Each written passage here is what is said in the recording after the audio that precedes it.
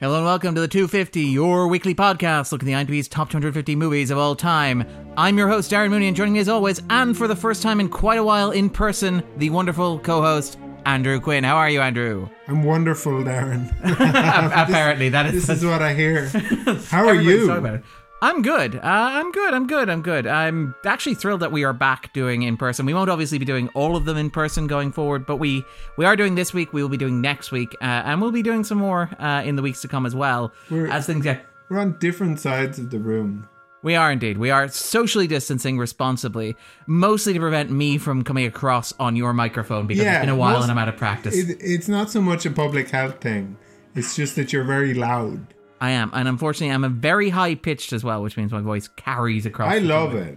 I think your voice could never be too loud. Well, we'll test that theory over the next little while. But yes, we are discussing F.W. Murnau's 1927 film Sunrise: A Song of Two Humans. This is a movie that I picked because it's come on to the 250 recently, and I thought, hey, I would like to talk about this. Also, it is in the public domain, which means you can watch it on YouTube. And yeah, I am a big soft spot for this film. I think whenever we talk about classic Hollywood, I talk about how I'm more of a pre-code guy. I'm more of a silent cinema guy than a kind of a classic Hollywood era guy. So yeah, no, I'm thrilled to be talking about this. What about yourself, Andrew? What are your initial kind of impressions? Had you seen this before? Are you familiar with F.W. Murnau's work? No, I knew the name, and first, I haven't seen many of these sorts of movies by kind of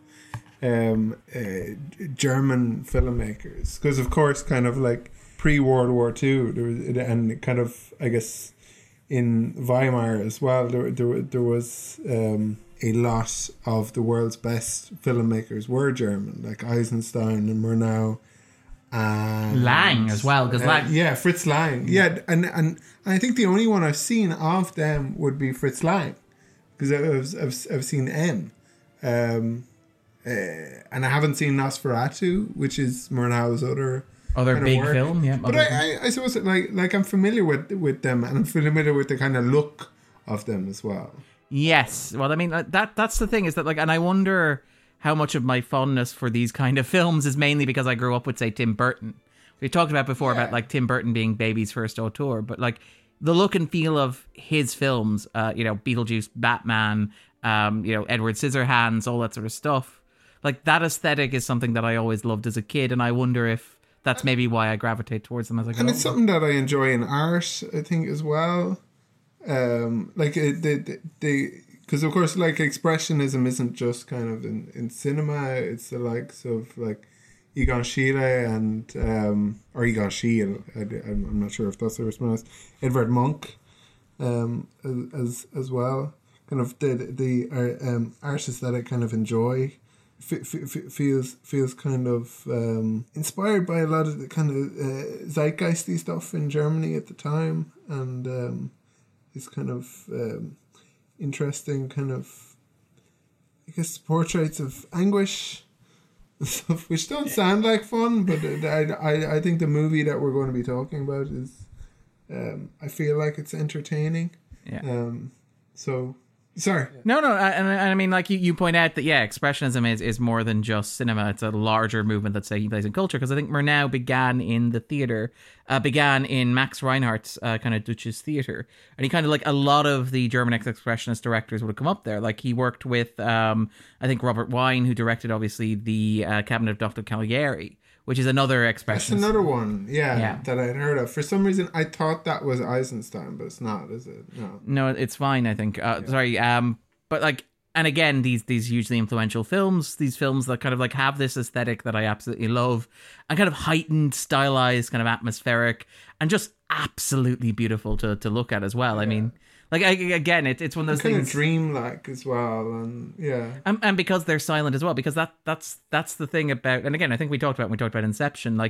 One of the things when you watch movies is the way that you process movies, just looking at the brain, is similar to the way that you process dream imagery, because it's not necessarily linear, it's not necessarily the way that you move through the world, because you experience cuts and transitions, because you experience it externally rather than internally. You are watching characters rather than seeing through their eyes necessarily. Yeah. A lot of film is dream, or, And I suppose, like in other ways as well, like it's kind of like a lot of it is sort of wish fulfillment or kind of... Yeah. Or psychological. Like, I mean, I think we've argued on this podcast that Freud, however questionable Freud may be as a psychologist, he's an excellent film critic. I feel like this is going to be one of those podcasts where I'm going to talk about a lot of things that I know very little about. Which is grand. It's welcome to my world. It's what I do absolutely every week. But very quickly, just in terms of... Seamless, though. I would never guess that you know nothing. I know nothing. I went to school with Darren, and he was very dim. The only thing that changed is that I got confident. that was the big moment. This is the opposite of the truth, by the way. But yeah, so just a bit of context in terms of like the movie that we're talking about today, which is Sunrise, right? 1927 is regarded as a seismic year in terms of film production. I mean, if the 250 were more representative of classic cinema, next year we could do like a late spring of 1927 or something similar as a season like that. But it was a year where... There's a real ring to it. I know, it just rolls off the tongue, really. Late spring of 1927. Yeah. 27th heaven. So it is July 27. Mussolini is continuing. Actually, I do have newsreel stuff that we're going to talk about here, ironically. Are you going to do that? I'm not going to do that. What was happening with wrestling? Thanks, Andrew. The Lindy Hop. Charles Lindbergh danced the Lindy Bug on top of the flagpole. But yeah, well, okay. Well, like, to give a sense of like where cinema was at this moment in time, this was a point of transition between silent cinema and cinema, like sound cinema. 1927 was the year that The Jazz Singer was released, which would obviously be the movie that would finally convince Hollywood that sound, synchronized sound and image, was the future of the medium. It was also arguably the culmination of silent cinema. It was a year where you had the release of not only Sunrise, a story of two humans, and we'll talk about why that's significant in a moment. Didn't I know that streaming was the future? A couple of executives, I mean, like, this was produced at Fox, which hadn't yet been bought out by Disney, but across the road, like at Universal, at Warner Brothers. Pull the reels underground into people's homes. Just pump them right on in. We hold on to the reels. It's not the thing with Mank, where like Mank has this big section where Mayer basically predicts streaming. It's like, that's the future. We hold on to the film and they pay us to look at it. That's the dream, baby. And it's like, wow, he really saw the future in this very historically accurate film. Sorry, we should stop. I love Mank, and we should stop dunking on how historically inaccurate Mank is. Who cares? That's a fair point. Actually, you know what? I care. I read a book recently. It was set during World War II, and all the anachronisms really bothered me. I think it was like one that it started with, and from then on, I couldn't trust anything. It just sort of spiraled onwards and outwards. Yeah. And like 1927, also the year that Metropolis was released, one of the great silent films, also one of the only other big kind of like German expressionist movies on the 250. It's on there along with kind of M, but M isn't silent. Which one is this? Metropolis. Metropolis, oh, yes, okay. Yes, big kind of... It's interesting with M, because it's very kind of like early sound. So there are parts of the movie where the sound goes completely, and it works to kind of dramatic effect. And you find that sometimes with movies of this era, that the conventions haven't really been set in some cases. And that's generally to their credit. Like you're experimenting and playing and figuring out the form. Exactly. Yeah. It's like I feel like there's very little silence in movies these days, and whenever there is silence, it's very kind of powerful. Yeah. And even when and a lot of silence is actually just like accompanied with white noise, a heartbeat or a rising kind of siren in the background. Yeah, or it's kind of just like telling people how to feel, I guess, which can sometimes be effective. And I love a good score, but it's probably kind of overdone or under considered. maybe. Yeah, and I mean, like, again, this is a point where, and this is I think what's interesting in terms of discussing Sunrise, is the idea that, like, yeah, this is the point where Hollywood moves towards sound, and there's this debate taking place in Hollywood. So to give a sense of, like, timeline, by, like, April 1929, all of the major studios have said that anything that isn't in production already will be made with sound. That is the future. So we are 2 years away from silent cinema basically being done with. And there's this argument from, I think, like, critics, for example, the German film critic Rudolf Arnheim argued in kind of 1930 that silent film was not ripe for replacement. It had not lost its fruitfulness, but only its profitability.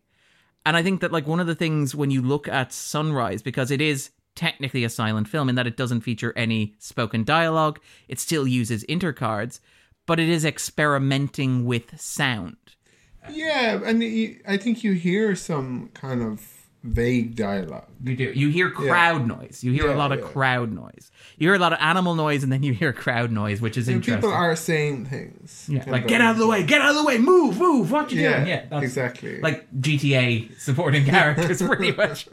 But, like, the thing is basically, so, like, it's obviously, it's the work of Murnau. Murnau, hugely influential director, like, as we mentioned, Nosferatu from 1922, like, the first vampire movie on screen. I believe you love, right? I adore Nosferatu. Nosferatu is one of my favorite movies. That's what inspired your look. Right now. Thank you, Andrew. I have gotten the pandemic zero. Yes, that is what Andrew is referring to. No, he doesn't look like Nosferatu.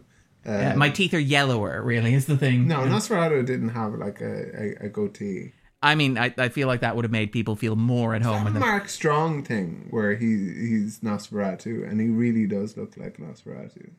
You've seen that? I think it was on Sky Arts. I have not. I saw The Shadow of a Vampire with Willem Dafoe, which is great.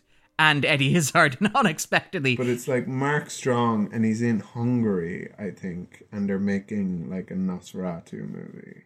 All right. We go to the fact machine and check? Sure. Yeah. It's been a while since we've done this. I think it might be one of those Sky Arts ones. And we're back from the fact machine. It is indeed Nosferatu in Love, a drama/short from 2014 lasting 24 minutes, starring Mark Strong and Klara Isova, Peter Vanek, and another kind of supporting cast there. It is Playhouse Presents, so you are entirely right. It is one of the Sky Arts things. Playhouse Presents. 24 minutes, wow. Yeah. Well, that's a half an hour with ad breaks. Yeah. But I mean, it is worth noting that, like, that I think Playhouse Presents was also responsible for the infamous "You Will Never See It" Joseph Fiennes as Michael Jackson. Wow. You remember that, don't you? No. Okay, he appeared very briefly in the trailer, and then they were like, "No, we pulled the episode. We have presumably destroyed all of the negatives. You will never see this episode again." Yeah, was it kind of like daring? Disastrously so. Well, it was one of those, it was the concept was, it was one of those kind of celebrity short stories things, I think. Like, the idea was celebrity urban myths, and I think it was it him and Liza Minnelli or something, or him sharing a car ride with another celebrity, who I'm sure was nowhere near as disastrously cast as putting Joseph Fiennes in that makes-up. You need to find another black person who changed his skin to white. Otherwise it's insensitive. But yes, so sorry, that's a tangent upon a tangent. But yes, so Murnau had done, like, in 1922, had done Nosferatu. What had attracted Fox, because this is a Fox production. William Fox, the owner, the guy responsible for setting up Fox, was very eager to expand the company and very eager to show, like, the bona fides, the kind of the power, the influence, and the fact that it was interested in cinema as an art form. So Murnau, I think, in 1924, produced a movie called The Last Laugh. And The Last Laugh, I believe, is notable for only having a single intertitle. Only one intertitle, and then the rest of the movie is entirely silent, but communicated without words. The night before it premiered, Fox apparently, like, met Murnau and said, "Anything you want." Is this isn't Xanax Fox, though? It's presumably it's Am I understanding that it's an earlier company, or was this a company that Zanuck bought, to which would become 20th Century Fox? I thought the Zanuck came in basically through relations, if I remember correctly, right? Did Zanuck not come in through marriage? Might have, yeah, but I think he was in charge of Fox at some point. He had some involvement with other. Anyway, sorry, I'm probably getting my facts wrong. No, to the fact machine very quickly to check. But yes, so Zanuck basically bounced around Hollywood. So he worked at Warner Brothers. He left Warner Brothers in 1933. So after that, formed 20th Century Pictures, which would obviously then merge and become 20th Century Fox. With Fox Pictures that made this, or? Yes, well, what happened is basically he and Nicholas Schenck bought Fox in 1935. Right, okay. And then folded it into, yeah. So it wasn't too No, you were entirely right. Oh, God. And Andrew rests comfortably. He's like, I've done my bit. I've proved my... Woo! Yeah. But no, you're entirely right. So, yes, it was William Fox, head of Fox Pictures, was basically showed up and... in a decision that is presumably one of the reasons why Fox ended up getting bought in 1935, was like, anything it takes to get you, Murnau, to come to America and make one of your movies in my studio under my brand so we can have kind of prestige.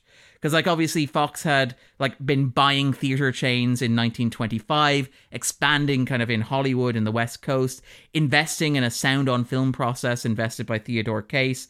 He'd worked with, say, Raoul Walsh, John Ford, and Frank Borz... And I apologize for this. Darren's going to take a run at it anyway. Frank Borzega.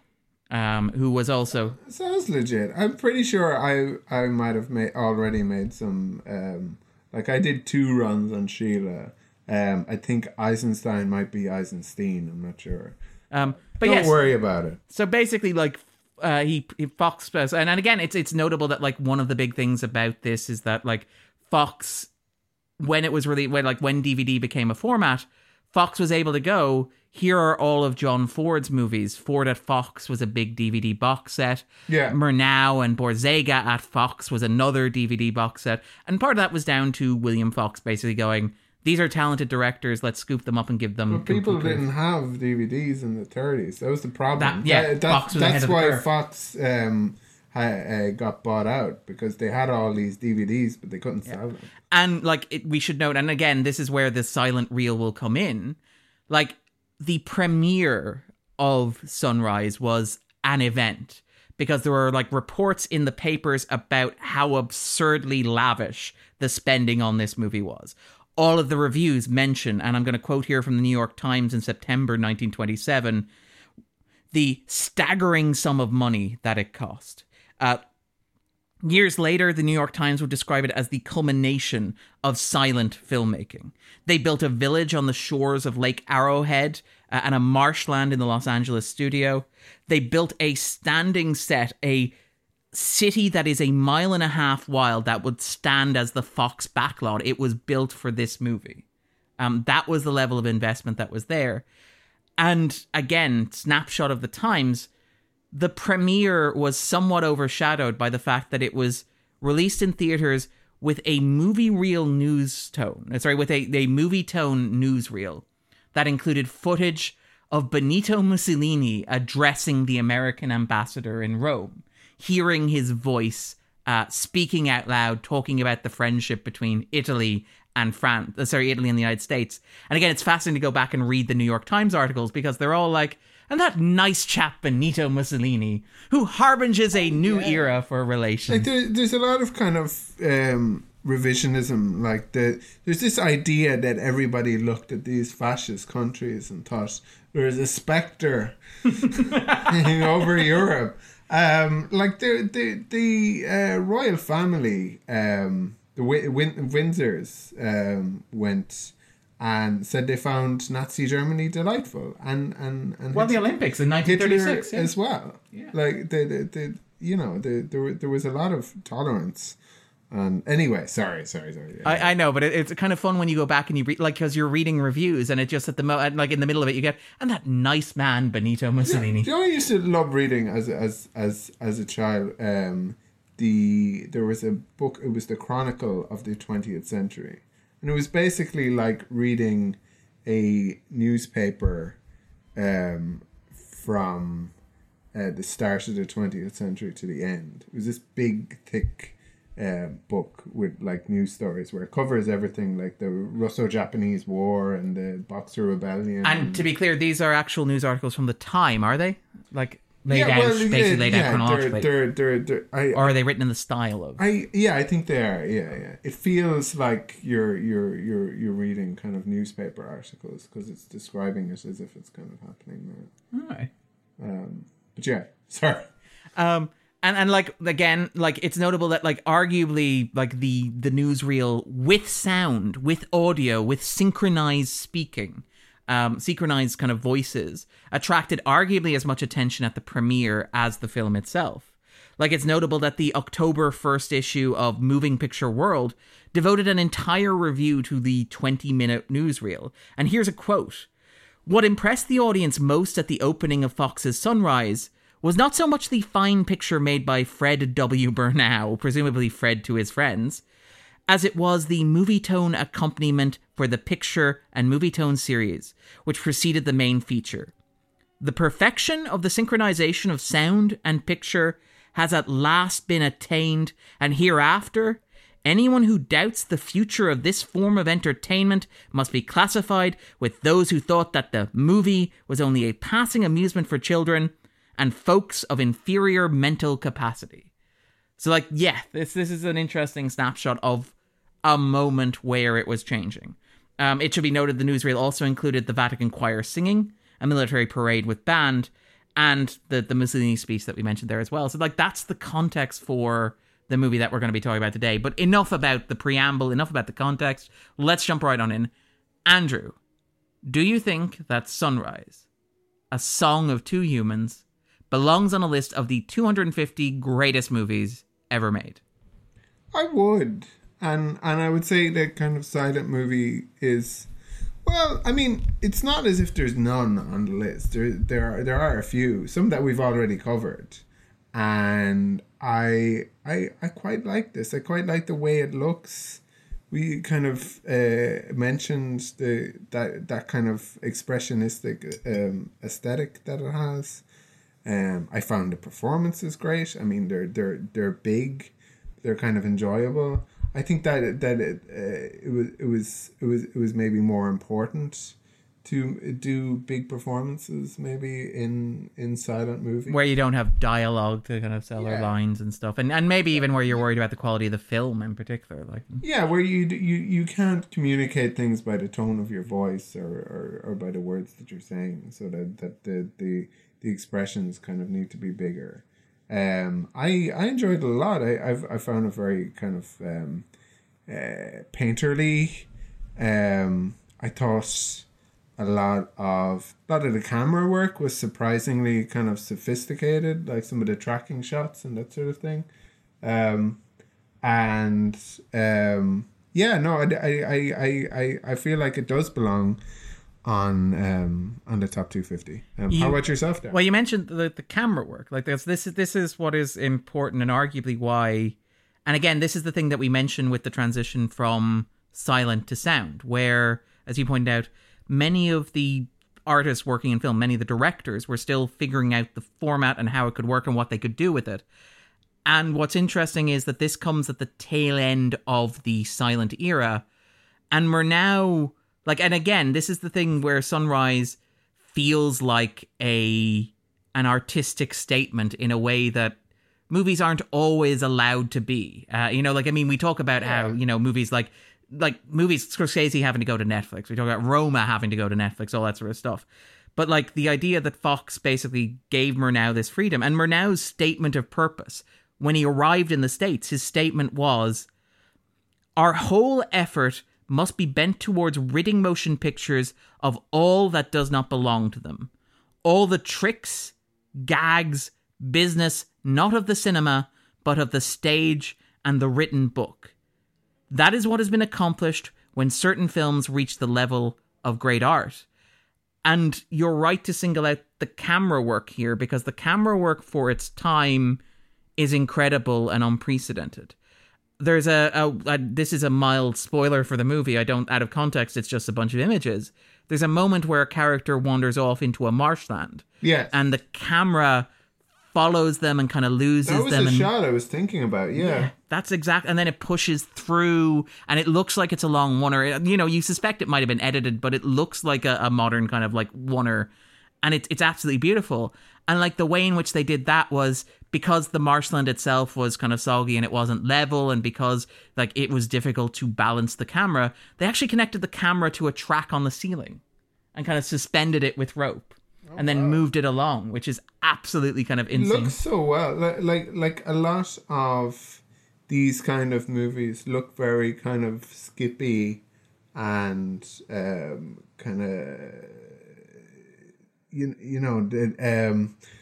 like you can see the kind of joins, and there's a small bit of that in this.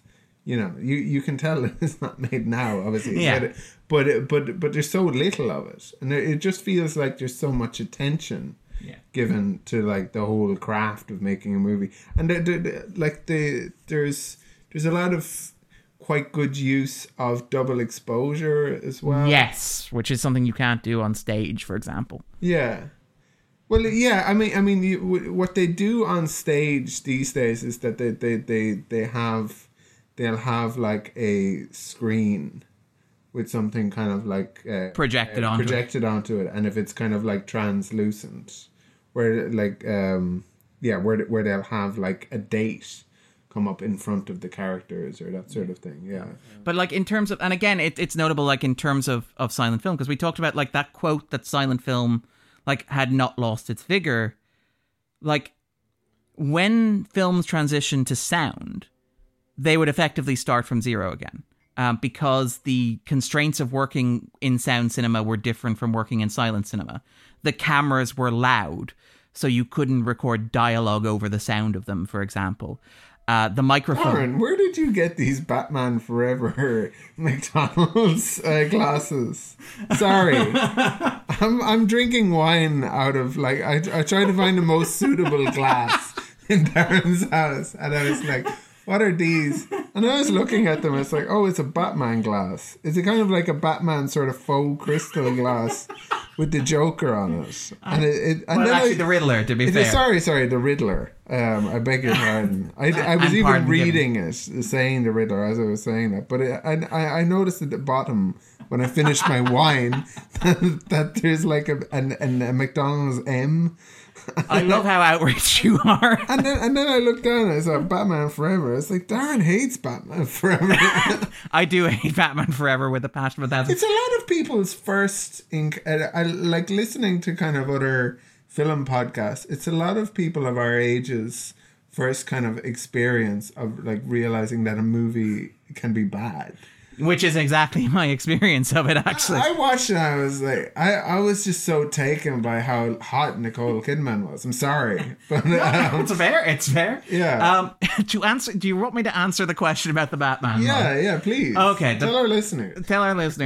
So during the pandemic... that explains it. Yeah, that's it. That's all anybody ever needs to say. No, during the pandemic...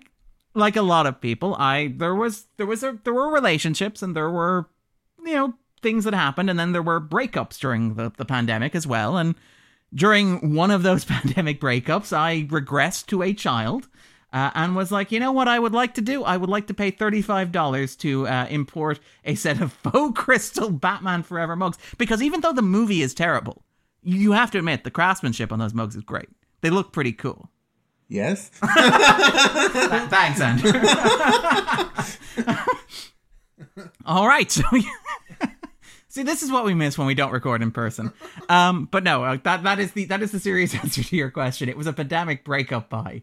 I'm not going to say whether or not I am proud of it. I am proud of it. But that is my excuse there. But yeah. So when cinema transitioned into sound, the cameras got louder. My brother's in the army, and they have a lot of acronyms, and one of them is single officer unnecessary purchase. Soup. That's soup. A soup. Yeah. So these are my soup, basically. Yeah. But yeah, so that is the sad story behind Darren's John film. once got like a big transformer when he was single for a bit, like an Optimus Prime that turned into a truck. You don't have to try and make me feel better by suggesting that other people also do this thing. But yes, that could have been a kayak that you might never use. That is fair, but if There's I not much kayaking in Swords, I guess. That is fair as well. Sorry. Darren says as he tries to track the podcast back. I beg your pardon. No, I missed this. I actually did honestly miss this, to be fair. But yeah, so when you went to sound, you had things like the actors having to be positioned around static microphones in order to record audio. You had things like the cameras being loud and therefore not being able to get close to actors. You had the cameras being extra mechanical to pick up sound and so difficult to move. So you had like an erasure of a lot of the knowledge that had been learned during the silent era. And the irony is that, like, arguably, and again, everything is subjective and taste differ and all that sort of stuff, but Sunrise looks better than a lot of the early sound pictures. It looks a lot more dynamic. And I think, like, even on this podcast, when we look at movies from the 40s and the 50s, outside of something like, say, Citizen Kane, which was radical for its camera movements, I would argue Sunrise like looks more dynamic and more flowing than something like, say, All About Eve, which we talked about earlier this year on the podcast, and kind of other movies like that. And I know that those movies weren't necessarily trying to be dynamic and visually compelling, but I think like it's interesting that before sound, you had these movies going, what can we do with visuals? And then you go to sound and it's like, well, actually, we're now constrained by the technology. It's interesting that actually, even the point about like the cameras being loud, I was just like imagining you can just fit it with like a tighter lens to zoom. Yeah. But I suppose that's probably not the case at all. Yeah. But yeah, well, I mean, like there's all these sorts of stories about how they would have to like wrap the cameras in soundproof boxes, which made them impossible to move. And how, like, when you went to, like, sound, the best they could do was figure out how to, like, pan as well.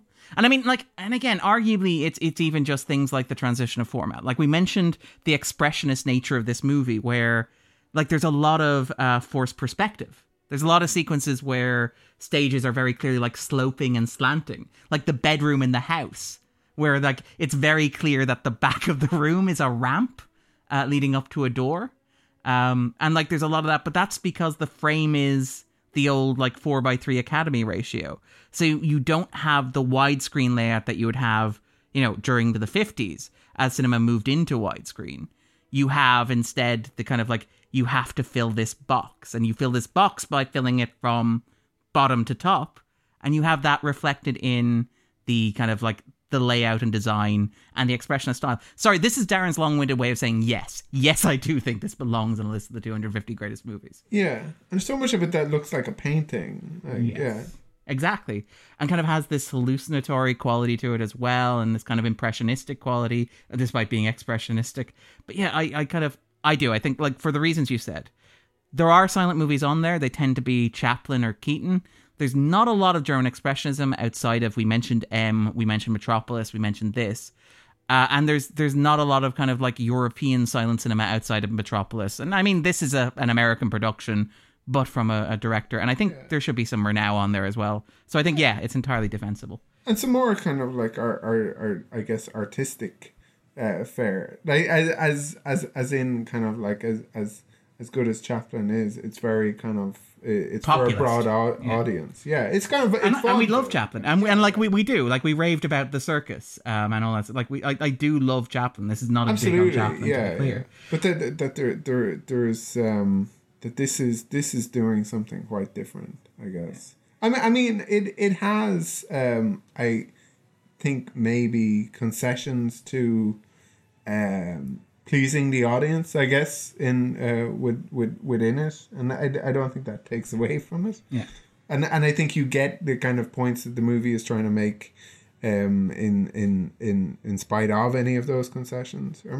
like maybe that's not accurate, but anyway. And I mean, like, in terms of, again, sorry, when this is going to be one of those things where I reckon the pre-spoiler zone context is going to be longer than the post-spoiler zone discussion. Might be, yeah. But like again, in terms of that balance between artistic and creative freedom, like, this was famously the first Oscars were held in 1929, the first Academy Awards. And they gave out, like, there were a number of differences between the Academy Awards then and kind of what they would become and what they would crystallize into over the coming years. One of them was that there were technically two Best Picture prizes. There was the Best Popular Picture, there was its Outstanding Picture, and there was Unique and Artistic Picture. Outstanding Picture went to a movie called Wings, which, interestingly enough... Best Popular Picture, like what they're thinking of doing now. Yeah. Well, that was the argument. Was that they were going to try and split it like it was at that first ceremony. And Wings was the popular win. It was a war movie. And ironically enough, we will probably end up mentioning Wings in about 2 weeks on an unrelated movie podcast discussion. But like, Unique and Artistic Picture went to Sunrise, A Song of Two Humans. And notably, that was the last time that the Academy gave out that Unique and Artistic Picture award. And the Academy itself, when it's going over its own history, argues that the Best Picture for 1929 went to Wings, not to Sunrise. So the Outstanding Picture was the Best Picture. This was a separate and unique award. Also worth noting that, yes, despite the fact that it cost a bomb and its budget was like the source of gossip or like all around town, like, the movie did not perform as Fox expected at the box office, again, explaining the context whereby 20th Century Pictures would consume Fox. But basically, they said, nope, that's the last time we're really working with Murnau. And it was also, basically the last time that the Academy gave out a Unique and Artistic Picture award as well. So it's an interesting snapshot of that thing that you see in art in general and in movies in particular, where you have that balance between commercial viability and commercial demand and artistic advancement and artistic worth and the tension that exists between the two. So second question, Andrew. Would this be on your own personal 250 You made a lot of money on the YouTube deal. Yeah. Well, yeah. We should note, by the way, that... Content creators. They get, like, money on the ads. Yeah, that's it, exactly. I mean, we should mention it. I think we mentioned at the top, but it is out of copyright now because it doesn't involve Mickey Mouse, so it was allowed to lapse. Also because, presumably, like, Disney didn't own Fox at the time. But it is out of copyright. You can watch it on YouTube for free, and wholeheartedly recommend it, but that's a separate question. Andrew... We can also read all of The Great Gatsby. I think Planet Money did that. Okay. They read the entire thing to when they were talking about like copyright and the things getting kind like of out of copyright. Or into the public domain. Yeah. Because like the cutoff is Steamboat Willie. That's generally agreed that's the point at which like copyright seems unlikely to move on from, right? Because at that point Mickey Mouse becomes public domain. And that will never happen, right? That's the general consensus. I guess you're the lawyer. I am not a lawyer, but I studied law. But yeah, so basically, but it is available for you. But would it be on? You're the judge, and I'm the law talking guy. But Andrew, first of all, had you seen this before? And second of all, no, I had not. No, I have very little experience of silent movies. I had seen some Chaplin as a child on telly, and that's kind of like about it. So we've covered, and for some reason I was kind of interested in German Expressionism, but never watched any of it. I think I had seen some of the Battleship Potemkin, but not the entire thing. I think I had seen that kind of. I mean, I haven't seen it. I've just seen The Untouchables. Yes, well, that was the context actually, because it was in a kind of like a film club. Oh, so they were showing like the scene and comparing. Yeah, to give that kind of context to it. But yeah, no, that's it. The answer is no. And like, would this be on your own personal 250, having just watched it? I'm not sure. It might, but I'm not certain. I'd probably need a little bit of distance or perspective kind of on it. But it's not. I can't think of anything that's sort of arguing against it being on my, like it feels like it is my kind of movie in some ways. And I think I'll probably embarrass myself trying to talk about what the movie is about, but I do feel that there are probably important themes there. Yeah, I think like we are foregrounding like the technical, artistic context stuff. I think there is actually stuff that it's about. It's actually, and to jump to my answer, is it's a movie I love and adore. I don't know if it'll be on my own personal 250. I think it might miss out on it just barely, but I do. And again, I think I've mentioned Murnau's like Nosferatu is it kind of it for me. Yeah. And Calgary would be another one for me. And even Mabaus, the Gambler, would be as well. So it missing out is not a big deal. And I love this movie so much. I think Faustus, is that what, fairly well known? Yes. Of his? Yeah. Or is it Dr. Faustus? I think it's Faustus. Yeah. But it was like that was one of his early calling card films, if I remember correctly, right? Yeah. But yeah, no, like I love Murnau. I love these movies. I love this movie in particular. Not sure if it would make that cutoff of 250, which is great because whenever we have guests on, they're like, 250 is a lot of numbers. And Darren's like, but I love a lot of movies. Love so many movies, but I'm not sure if it will make that. And then finally, before we jump into the spoiler zone, if listeners have not seen Sunrise, A Song of Two Humans, yeah, knowing that it is available to watch for free on YouTube perfectly legally, would you recommend that they pause the podcast and watch it? Yeah, do. Well, like I know there are a lot of people who get off on the illegality of pirating watching movies on YouTube. Yeah. You can pretend it's illegal if you want. If that's your sick twist. Do something illegal while you watch the movie. No. Don't make suggestions, Andrew. That's the only thing. We shouldn't say that because that could be any number of things. Yeah. I'm telling you. The podcast told me to do it. Yeah. I do love the idea of getting called up on obscenity charges, so thank you very much, Andrew. But yeah. And for myself, absolutely, I would entirely recommend it. It is I watched it again tonight, and again, I'm not a crier at movies, and this didn't make me cry. I think, as we discussed enough, it's a medical condition, but I did come close. This actually really moved me. It's a really sweet, tender, heartwarming movie, which is quite impressive given like where it starts. Given like its starting or inciting incident, I found it deeply moving. And I think it's like in spite of being kind of, heartwarming, I think it's also quite dark and stark. Well, I mean, almost as if like the expressionism captures something in the zeitgeist of the place that Murnau came from. Well, no, but that it hints at a kind of a truth that had been reached in truth is probably a little bit too objective of a statement to make, but the let's say insights that had been reached by like the likes of Schopenhauer and Nietzsche, which were filtering into kind of all kind of elements of society and ways of thinking about things, and I think that's certainly true for for Murnau, at least as I understand. All right. With that in mind, then we will segue neatly into the spoiler zone.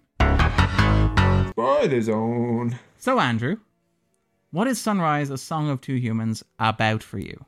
It is for me about creating meaning in life, and I think the because there is the stuff I just mentioned, and maybe I'm completely wrong, but this is what I was thinking before watching the movie, so it might have kind of affected my watching of it, but the reading about the kind of influences of the likes of Schopenhauer, which I'm not any sort of an expert on and have a very naive understanding of. And this naive understanding would be along the lines of essentially having a much more sort of Eastern philosophy and being inspired by Eastern philosophy and believing that the world, that to live is to feel pain and to cause pain. And there is that in the movie, but it's also influenced, I think, by existentialism. So like attaching meaning to one's life to, I guess, combat the anguish or the just being prey to pleasure and pain, and having like establishing values and following them in your life. I think in this, it's the marriage, the character of the husband is driven to kind of contemplate murder. Yeah. Oh, and like he's a complete psychopath. The lad is not well. We get a reminder of that later on. Like it's not just the what it's like there's. Are we talking about the gentleman in the shaving shop? Yeah. He stands on his foot and then like takes out a knife, opens it very methodically and moves it towards his throat very slowly. Yeah. And I could not. Sometimes tell existence isn't pain. He had stabbed him and walked away. Sometimes existence is causing others pain. Yeah. But it's and I feel that's what I meant earlier on, and maybe I'm completely off base, but I feel like some of the kind of happy, the choice for a happy ending, if it felt like a kind of like a concession. I feel, but not entirely. I think the movie kind of states what it's about. Yeah, let's be honest. Yeah, it says like kind of life is sometimes bitter and sometimes sweet. That this movie tears is and about laughter, every time sin and forgiveness. Yes. Yeah. That's it. Like there's this song of the man and his wife is of no place and every place. You might hear it anywhere at any time. For wherever the sun rises and sets, in the city's turmoil or under the open sky on the farm, life is much the same. Sometimes bitter, sometimes sweet. Tears and laughter, sin and forgiveness. Yeah. And that it's not a kind of a pay-on to the pastoral ideal. Yes. I want to talk about that as well, but we'll come back to that. Yeah. Like I think it's an interesting movie in terms of like its relationship between city and like countryside. Yeah. And like interestingly enough, it's the kind of thing that I think reflects what's happening or what was happening in Europe and happening in the States at around this time as well. It feels very European as well. Yeah. Like the set that they built, the rural set, it feels like Norway. Kind of a bit. Yeah, well, again, like it's not the plains, it's not the desert, it's not. No. It's like it's a marshland. Yeah, which is not something you associate with American imagery in that way. Like even if you go to something like Psycho and you look at the pits there, they're like you associate that wilderness with the desert in the States. That's the myth. That's the kind of story that's told about it.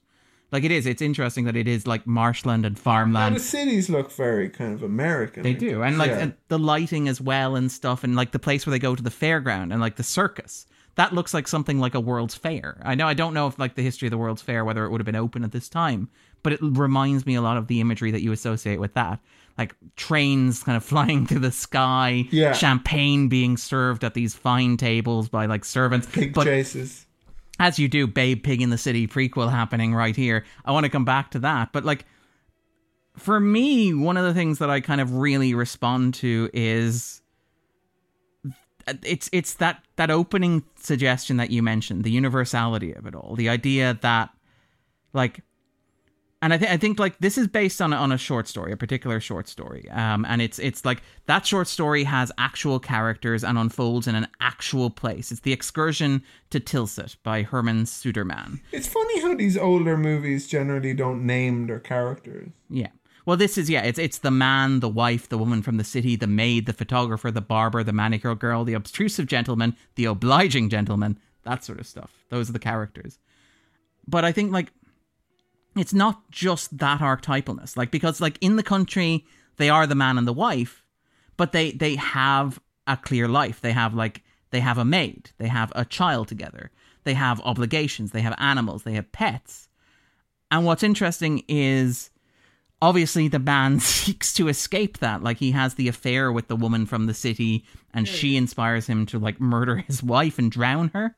But they end up going to the city, and they effectively become complete strangers. It's like it's that kind of like grand. It's like the reverse of a nome. Like that theory that is at Durkheim had, that when you go to a city, like he wrote at the, I think it was at the Industrial Revolution, you go to the city and you feel alone, and you feel like you don't belong, and you feel like you don't have a place, and you feel like you are not of the environment. You are like surrounded by people within 10, 20, 30 meters of you, but you are alone, unknown, and unknowable. And what I find interesting about Sunrise is it kind of almost flips that, because if you are unknown and unknowable in the city, then you can have a fresh start. Like, the man and the wife go to the city and they rekindle it. Like, he jokes about, like, they're sailing as a second honeymoon, but they become almost new people. They become in love with one another, and they... It feels like a reminder of kind of who they had set out to be in their marriage vows, because they literally go to a wedding, and then they come out of the wedding instead of the couple. And that's very, not only beautiful. Is that like very kind of profound, but it's very funny, and it is beautiful. But the wedding bells that went off earlier when he was in the boat about to kill her play again on the soundtrack. Yeah. Again, we should mention, the soundtrack is remarkable here. You mentioned that it includes, lots of shouting as well.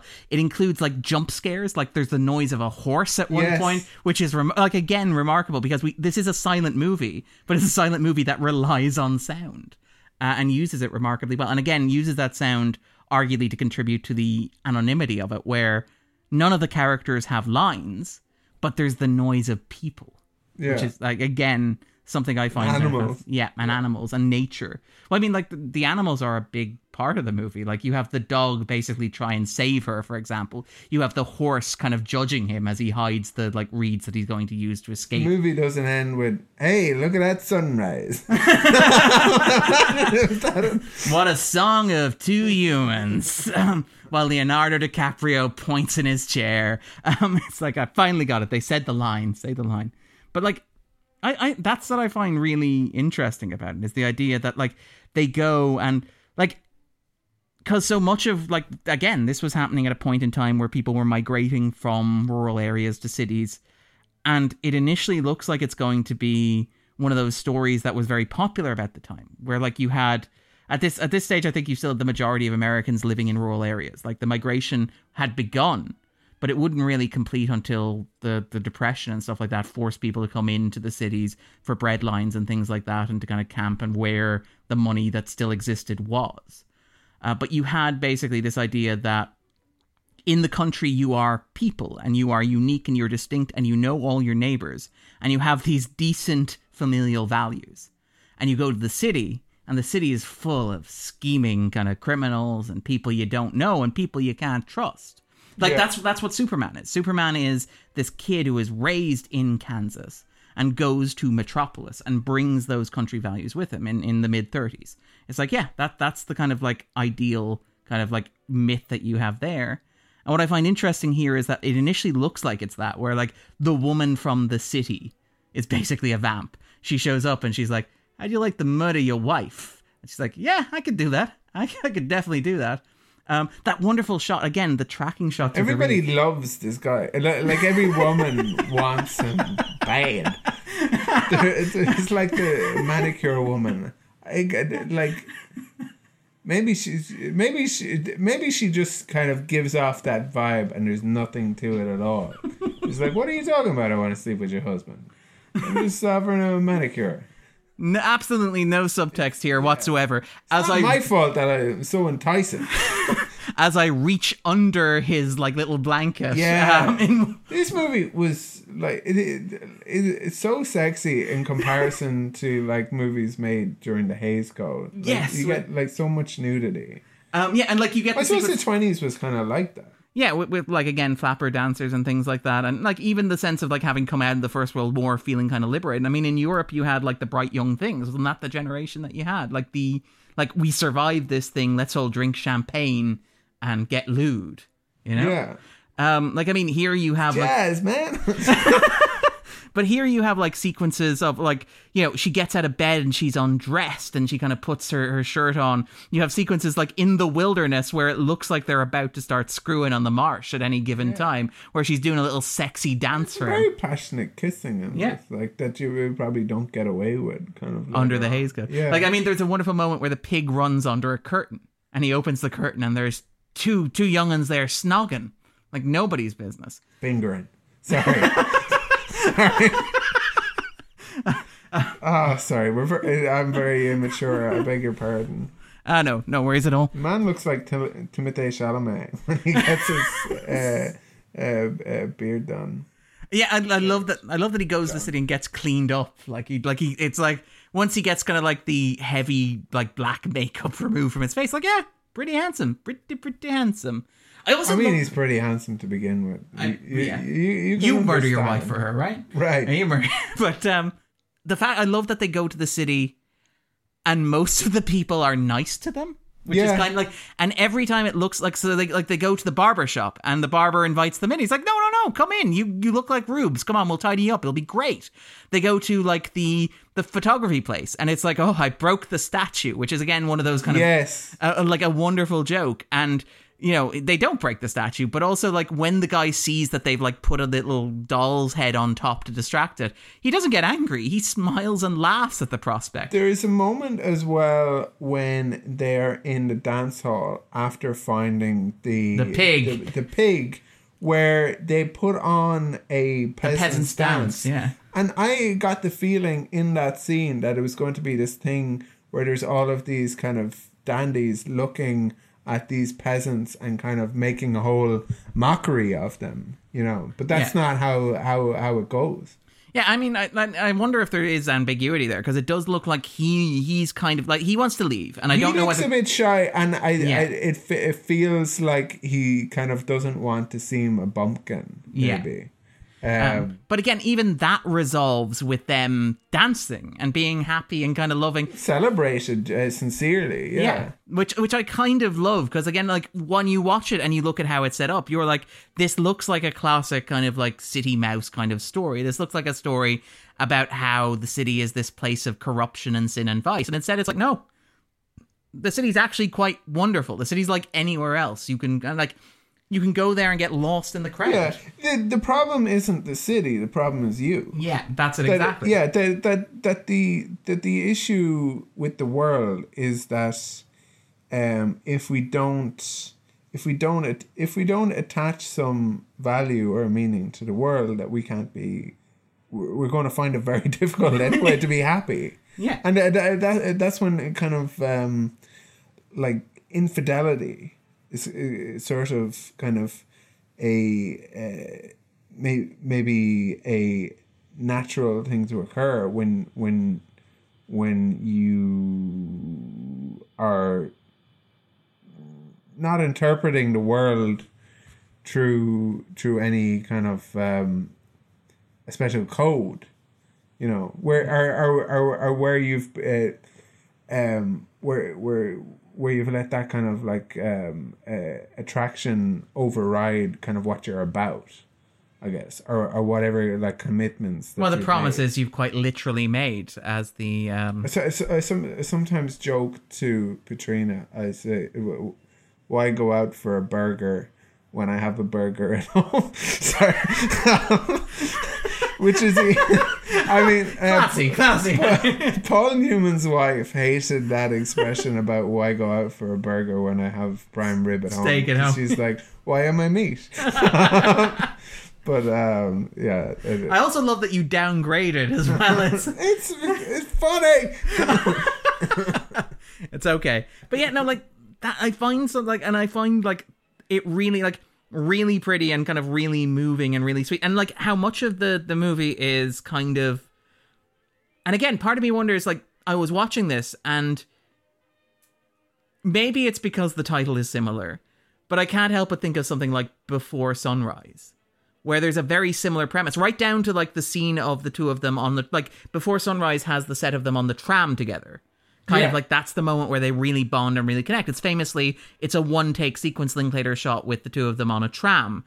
And like, I wonder, it feels a lot like that, where like in the Before trilogy, the Before After kind of Sunset Sunrise trilogy, they have this idea of meeting as strangers and connecting as strangers. And I love the idea that like the man and the wife, who don't get any names in this movie, but who like connect as strangers. Again, it's something that is very romantic to me in a very goofy, old-fashioned, hokey sort of way. The idea that you are with this person and you can still discover one another, you know, if that makes sense. And I think like you eat that stuff up. I am. I'm a sap. Yeah, true and true. I am. Like that was like a problem, I think, with the Sunrise. Yeah. Sunset. Yeah. Well, the affair thing did bother me with that. I have to admit, like, I quite like the idea that I am the prime. I like prime rib, if we're continuing this analogy, apparently, which you have. We should stop, but you've committed us to it. But no, like, I like the idea that the person you are with can still surprise you, and you can still connect, and because obviously, the argument is that maybe they're regressing, or maybe they are remembering why they loved each other. But the thing is, the world they're in is new. All this stuff wasn't there when they first met and connected. They are meeting, like, in a new world as new people. It's not that they're nostalgically going back. It's that they're rediscovering in a new context, which I find interesting. To be clear, I suppose I understand infidelity. I guess I understand it generally, but also kind of in the context where somebody has not been authentic in kind of committing to someone, or have done it feeling kind of like under pressure, or thinking that it's them when it's not, when their kind of meaning is not going to be kind of you know what I'm trying to say. And like I am, like, then to be clear, I don't know if the word for it is bad faith, but and I am not arguing, for example, that like you are stuck to the person that you're married to forever and for all eternity, or anything just like in case it sounds like that, because that's very sort of like it doesn't serve people or flourishing. Yeah. No, absolutely. That, like, just in case there's any ambiguity there, Darren believes in divorce. But like, I do find something romantic in the idea of like being with your partner and discovering that they still have new things to show you, and like celebrating the newness of that, because they go and they get their picture taken, which would have been impossible, presumably, when they first married, or would have been very difficult. It seems like they have never been to town before. It seems like they have never done any of this stuff together. But they go and they have a journey, and they adventure and they explore and they try new things with one another. Now, to be fair, the man does seem like a bit of a jackass when he's trying to get a ball in the hole and see the hog roll. Like when she's like, I want to go dancing. He's like, no, I want to get the ball in the hole and see more hogs roll. Thank you very much. But I do I love the idea. I love the imagery of them just being like, yeah, this is a new world, and let's kind of embrace it and kind of, enjoy it. My parents have raised 3 kids, and like all of us are out of the house now. My youngest sibling is now kind of graduated and is finding her way in the world, and that's fantastic. And my parents are like planning to go on holidays together. They're planning to go exploring the world together, and I find that like really sweet. I find that kind of like, that's the most romantic thing I can kind of imagine. So yeah, this is why Sunrise kind of speaks to Darren. This is why Sunrise is like, yeah, I'm kind of entirely on board with this. This movie kind of has me from the get-go. Yeah, and I think as well, like not to generalize too much, but I think people who are sometimes children of unhappy marriages don't have that same That's fair. kind of Faith or kind of like... or aren't drawn to these stories as kind of strongly if they don't feel that it represents their kind of experience, I suppose. And that's true. I mean, we talked on the podcast before about things like the obsession with dad stuff in Star Wars, where we're fascinated by it but don't connect to it, if that makes sense. Right. And like, but it's universal and it's everywhere and it's kind of fascinating to look at and try and understand. Whereas this is something that I think resonates with me, or at least resonates kind of personally with me. I just find it really, really beautiful. It's also like funny and sweet and like charming, and it moves really quickly and it looks absolutely gorgeous. Like again, the argument that Murnau is doing stuff that you can only really do on film. You couldn't do this on stage. You couldn't do it in a book. You are trying to make an argument for film as a young medium as something unique and distinct. It's not a stage play. It's not a book. It's something that can only really be communicated on screen. And I think it's interesting that it's called a song of two humans rather than a story of two humans. And I think like one of the kind of critics at the time, or kind of one of the subsequent directors of an adaptation of a trip to Tilsit, or an excursion to Tilsit, made the argument that he was telling a story, whereas Sunrise was actually a poem. And I kind of like that quality that we kind of speak to, the expressionist element of it, but the fact that it's emotive rather than literal, or rather than kind of... Yeah. And it's very sort I think it's you can think of it in terms of finding another person, but I think you can also think of it in terms of finding yourself, or kind of connecting with your own humanity. A bit like RoboCop. Obligatory RoboCop reference. Since we're in that stage of the podcast, I should mention, by the way, that there is, I would argue, a lot of food waste. A lot of that wine gets spilled, for example. He walks out to have his affair and he leaves the bread on the table. Yeah, that's infidelity combined with food waste. It's just an unforgivable sin, really. There is some cake waste, I think. He offers her cake, and I think... Oh, at the table when he's trying to make up to her. Now, to be fair, I think I would have a hard time ruling that food waste. I think the emotional state she's in, where she's just realised her husband tried to murder her... It's like, don't be afraid of me. I'm giving you I'm not cake. trying to murder you now. Yeah. Like, I love that. Like, this is a movie that is so sparing with title cards. Like, there's a lot of title cards early on when they're kind of laying out the plot, because like the first 35 minutes are, come on, murder your wife. He's like, I don't know. He's like, but sexy times, and he's like, you make a good point. She does. In fairness. It is a good argument. It is a very convincing argument. But like after that, title cards are like relatively sparing. And I love that like, a very sexy time. And I love that he's like, don't be afraid of me twice. The movie like reiterates the point. It's like, just so you're clear. Hey, don't you remember I said, don't be afraid of me? It seems like you're still afraid of me. Are you not listening? You're not a very good listener. We should put it on the title card. Let's put it on the title card again. See if it works. But like, I kind of do love that. I love that. Yeah, his solution is, but cake, right? I brought you lots of cake. Exactly. It solves all of life's problems. Flowers, and do you know what? I think she enjoys the cake. Like the gesture of it, funnily enough, and enjoys the flowers, the gesture of it. She's such a sweet person. Yeah. That she can't kind of help but react, and then realizes kind of how sad she is. Yeah. I mean, like there are wonderful bits where like she goes and she picks up the flowers. Like she makes a point to carry the flowers with her throughout the day, even past the point where it's practical. So I mean, I guess that maybe counts against the food waste argument. She avoids unnecessary flower waste. Yeah. There is inappropriate smoking, I guess. Like I was thinking earlier, kind of, should you smoke in silk? There are ways of fixing it. If it burns, you can get cigarette burns on silk, which I assume is what she's wearing. But she's also later smoking in bed. Now, in fairness, she is smoking out the edge of the bed, but also smoking gives you cancer. Yeah, I mean, that is it's a hard and fast rule for a reason. I did love, by the way, that when they were journeying across the lake on the way back, they passed like, and again, it's playing. I think it's playing. There's a boat on fire, but there's a boat where there's a boat where like the storm is about to start. Yeah, and like all of the residents on the boat are like singing and clapping, but there's a fire, like a campfire, in the middle. I'm sure that's normal.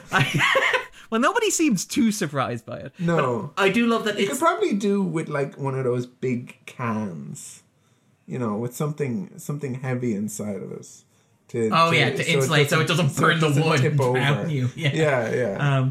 And I mean, also, like, let's talk about the pig chase. Because, again, the bayed pig in the city stuff. Because it does have a drunken pig. Which I feel like more movies need, perhaps. Now, I do worry this was a movie made in 1927. I worry about what they did to the pig. There's a close-up of the pig, too. Yes! There's like a reaction shot of the pig to show you how happy the pig is. That's a good pig actor. I mean, I can't find a credit for it. But the movie's like, yeah, he's having a good time. And there was an Oscar those days. For best pig.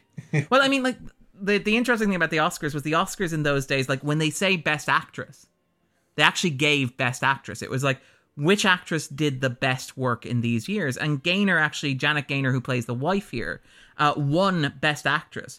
But she won for a variety of roles. So she won...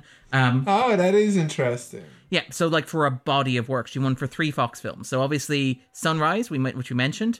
The Poor Waif Who Loves Charles Farrell in Seventh Heaven. And in Street Angel. Is that the entire...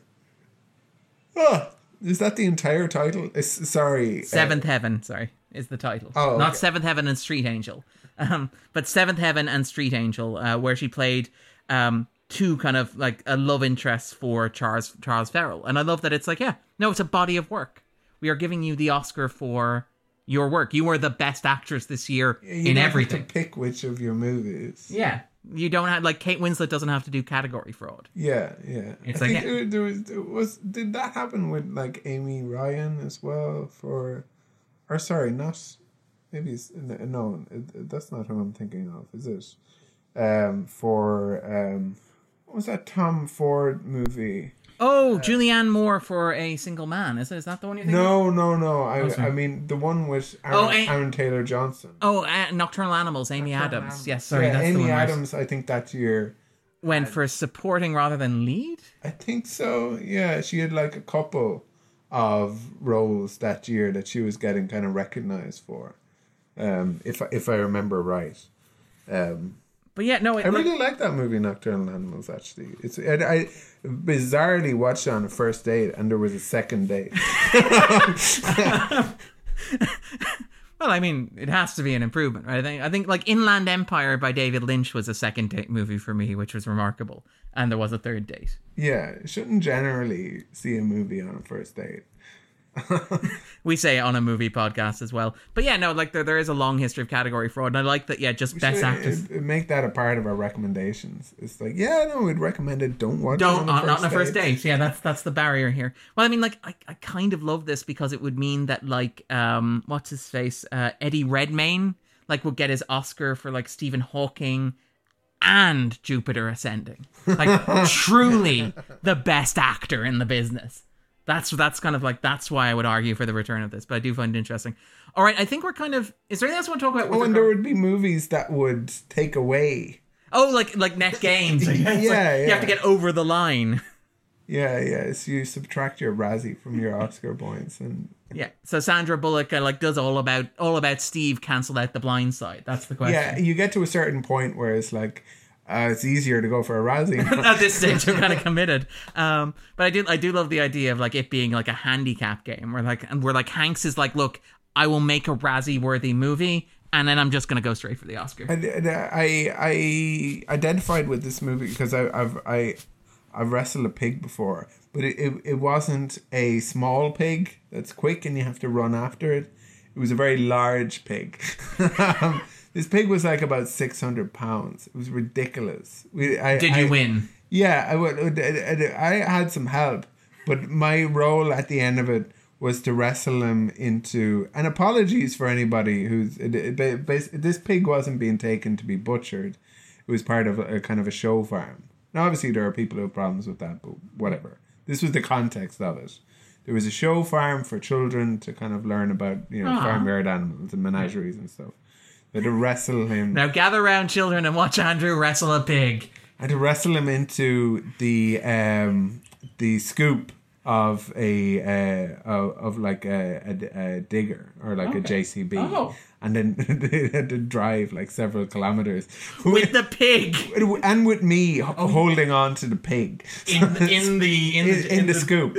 Yeah, so that it didn't like I was holding on with like both arms and both legs like to the scoop and holding on to the pig at the same time. With my other arms and legs. This feels like the latest Clint Eastwood movie. It really does. It's like, yeah, Andrew's still wrestling pigs at his age. Yeah. I was like in my 80s, but I can still. No. That's the previous movie. In this movie, Clint Eastwood is in his 90s and he does turn down sex. Oh yeah, like, yeah. I mean, he's growing as an artist, I feel. But yeah, I mean, he gets too much. That's the problem. He did have it like the mule has a threesome scene. Yeah. People were so tickled by that. It's like, and he made this movie, didn't he? Yeah, he directed it.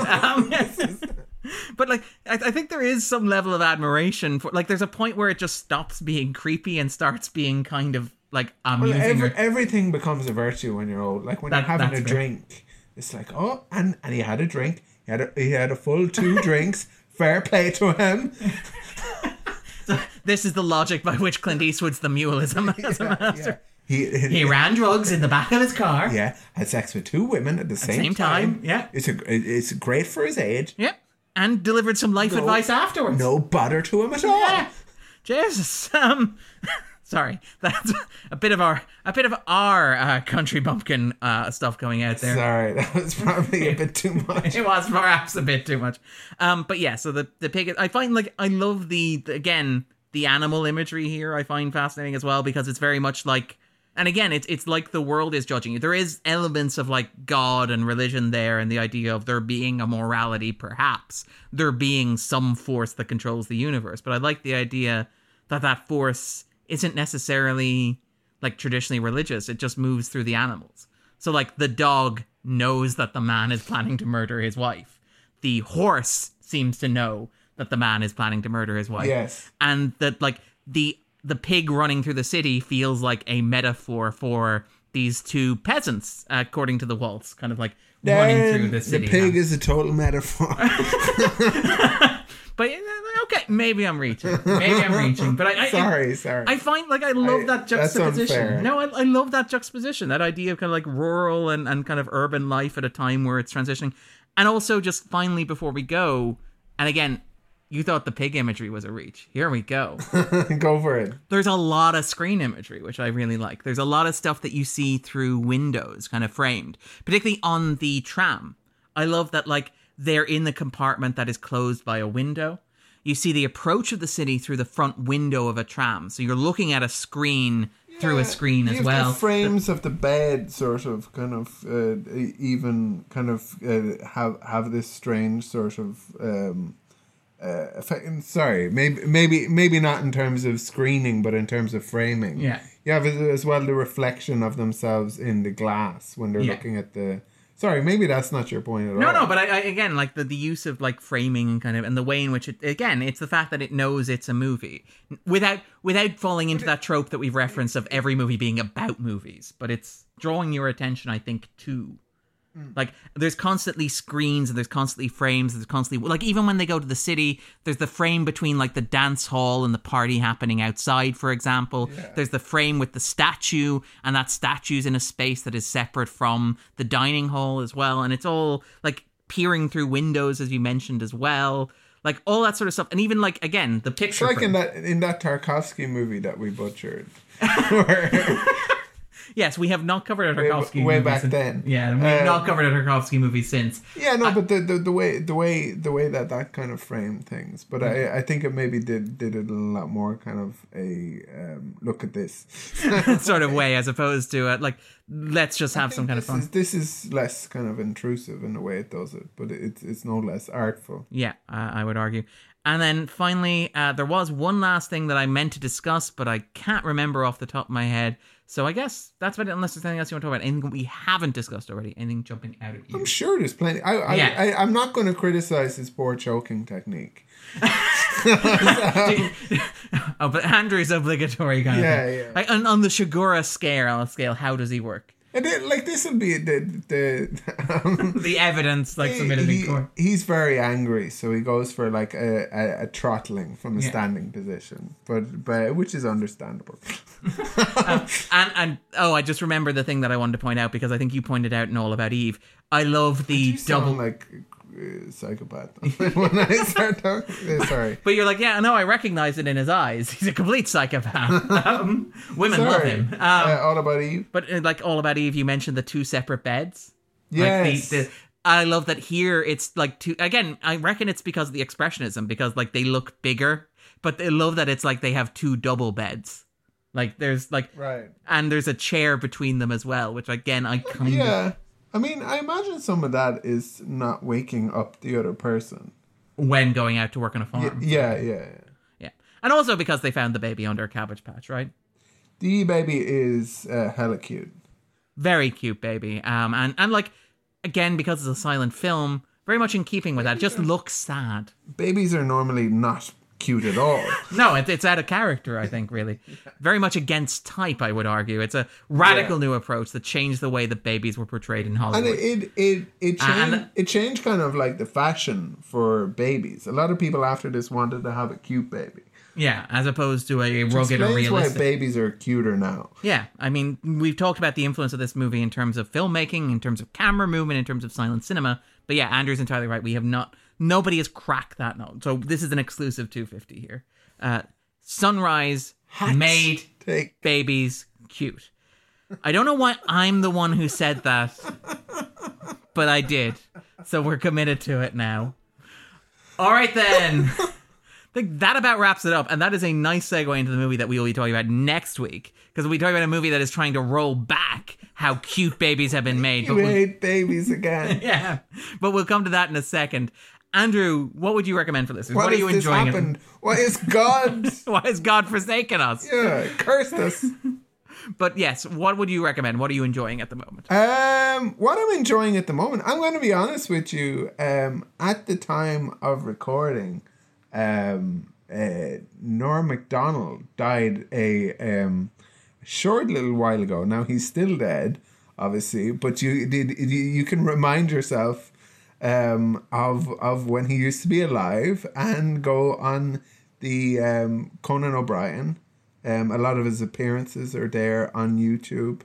He also had a show on Netflix, which I think you liked. Yeah, his Netflix show wasn't actually that great. Before he had that show, there was a podcast, which was also done on video. It was also with Adam Egget, who did the Netflix show with him. But if you can watch, I think it's called Norm Macdonald Live, he has a lot of hilarious kind of, and you can catch kind of some of the cuts of it. And a lot of people who enjoy comedy, and especially kind of the Norm, have but I've listened to so many kind of, he was very much kind of a comedian's comedian.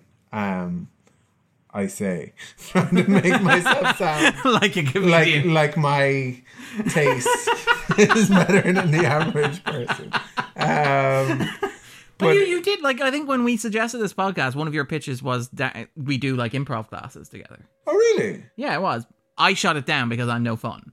But yes, that was one of your original kind of pitches, what we do improv together. And you did your food tour of Los Angeles was also an improv tour, I think. Yes, yeah. Not an improv, sorry, comedy. Yeah, no, that's what it kind of was. But I don't love a lot of stand-up comedy, and there aren't really any of his stand-up specials that I can recommend.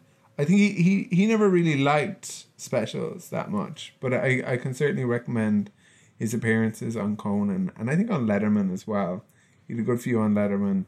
If I remember correctly, and also his Norm Macdonald Live podcast, a lot of which you can find on YouTube. If I remember correctly, Conan was saying that the network kept trying to stop him from booking Norm Macdonald. Right, yeah, and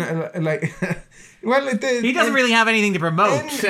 NBC didn't like him because of the O.J. Simpson stuff. Okay. He's one of the executives whose name escapes me. Was a friend of O.J. Simpson. Oh, okay. Do we want to go to the fact machine and check that, or are we just going to leave that on? I think we should leave that one on. No, it's well known. Okay, People will who are kind of familiar with it will know who I'm talking about, but I'm kind of blanking on the Letterman tore into him, not into Norm Macdonald. The time he came after he was sacked from Weekend Update, he said like, oh, that guy's an idiot. It's on the tip of my tongue. You're going to the fact machine. I have gone to the fact machine.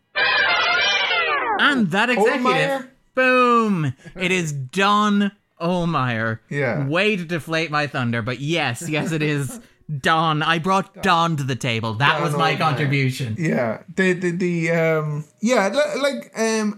I guess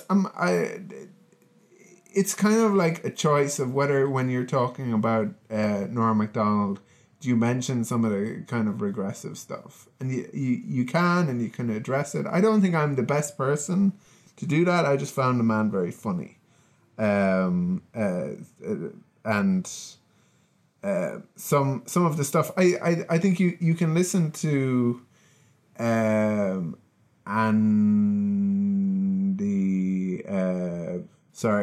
Conan O'Brien's. Andy Richter? Yes, Andy Richter. Sorry, No worries. It's late. It is late, and you have had a glass of wine out of a Batman Forever mug.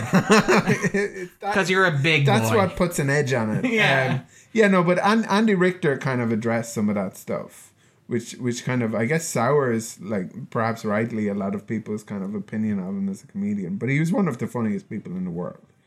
And he was very kind of, like, I think his maybe sometimes lack of, sorry, I'm about to kind of apologize for him, but I think some of his lack of consideration came from being kind of entirely fearless to, like, almost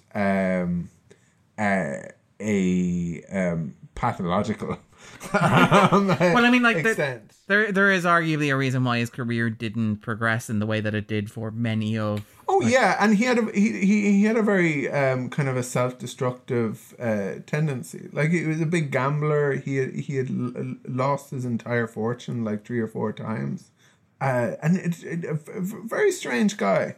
Like there was a lot of people felt like they didn't really know him, or that What they saw was an outer shell. Yeah, and his whole sorry now for going on about Norm, but his whole and I'm not saying anything that like other people haven't covered ad nauseum, but his illness was a secret. Yes, it was. I believe. Yeah, and it's interesting because he spoke about that. I think he was interviewed on The Nerdist, and he was talking just in terms of how he felt about, like, mortality and dying.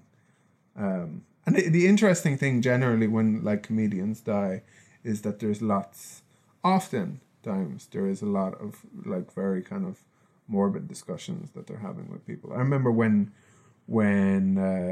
Harris Whittles died all those years ago, it was incredible, the amount of, like, like, creepily morbid stuff there was to listen to after he was dead, from him. Anyway, so that's what I've been enjoying. I also, sorry, in terms of this movie, I mentioned Norway earlier on. How some of this looks kind of Scandinavian. If you are traveling anyway, think about going to Norway. It's great. There's fjords. There's all of the different kind of altitudes. You get different types of vegetation and, like, aspen and. I thought you were about to say different types of dizziness. Heather. There's parts of it that are like the surface of the moon. You can go to the various art galleries. I think they're Kunstmuseum, where you can see works of art by Munch or Munch. If you prefer, you can enjoy Scandinavian breakfast, which is a little bit like an English breakfast in that it's a buffet, but there's some really nice kind of roll mops and fish and stuff. There's the, like, smoked kind of meats and things. It's really quite nice.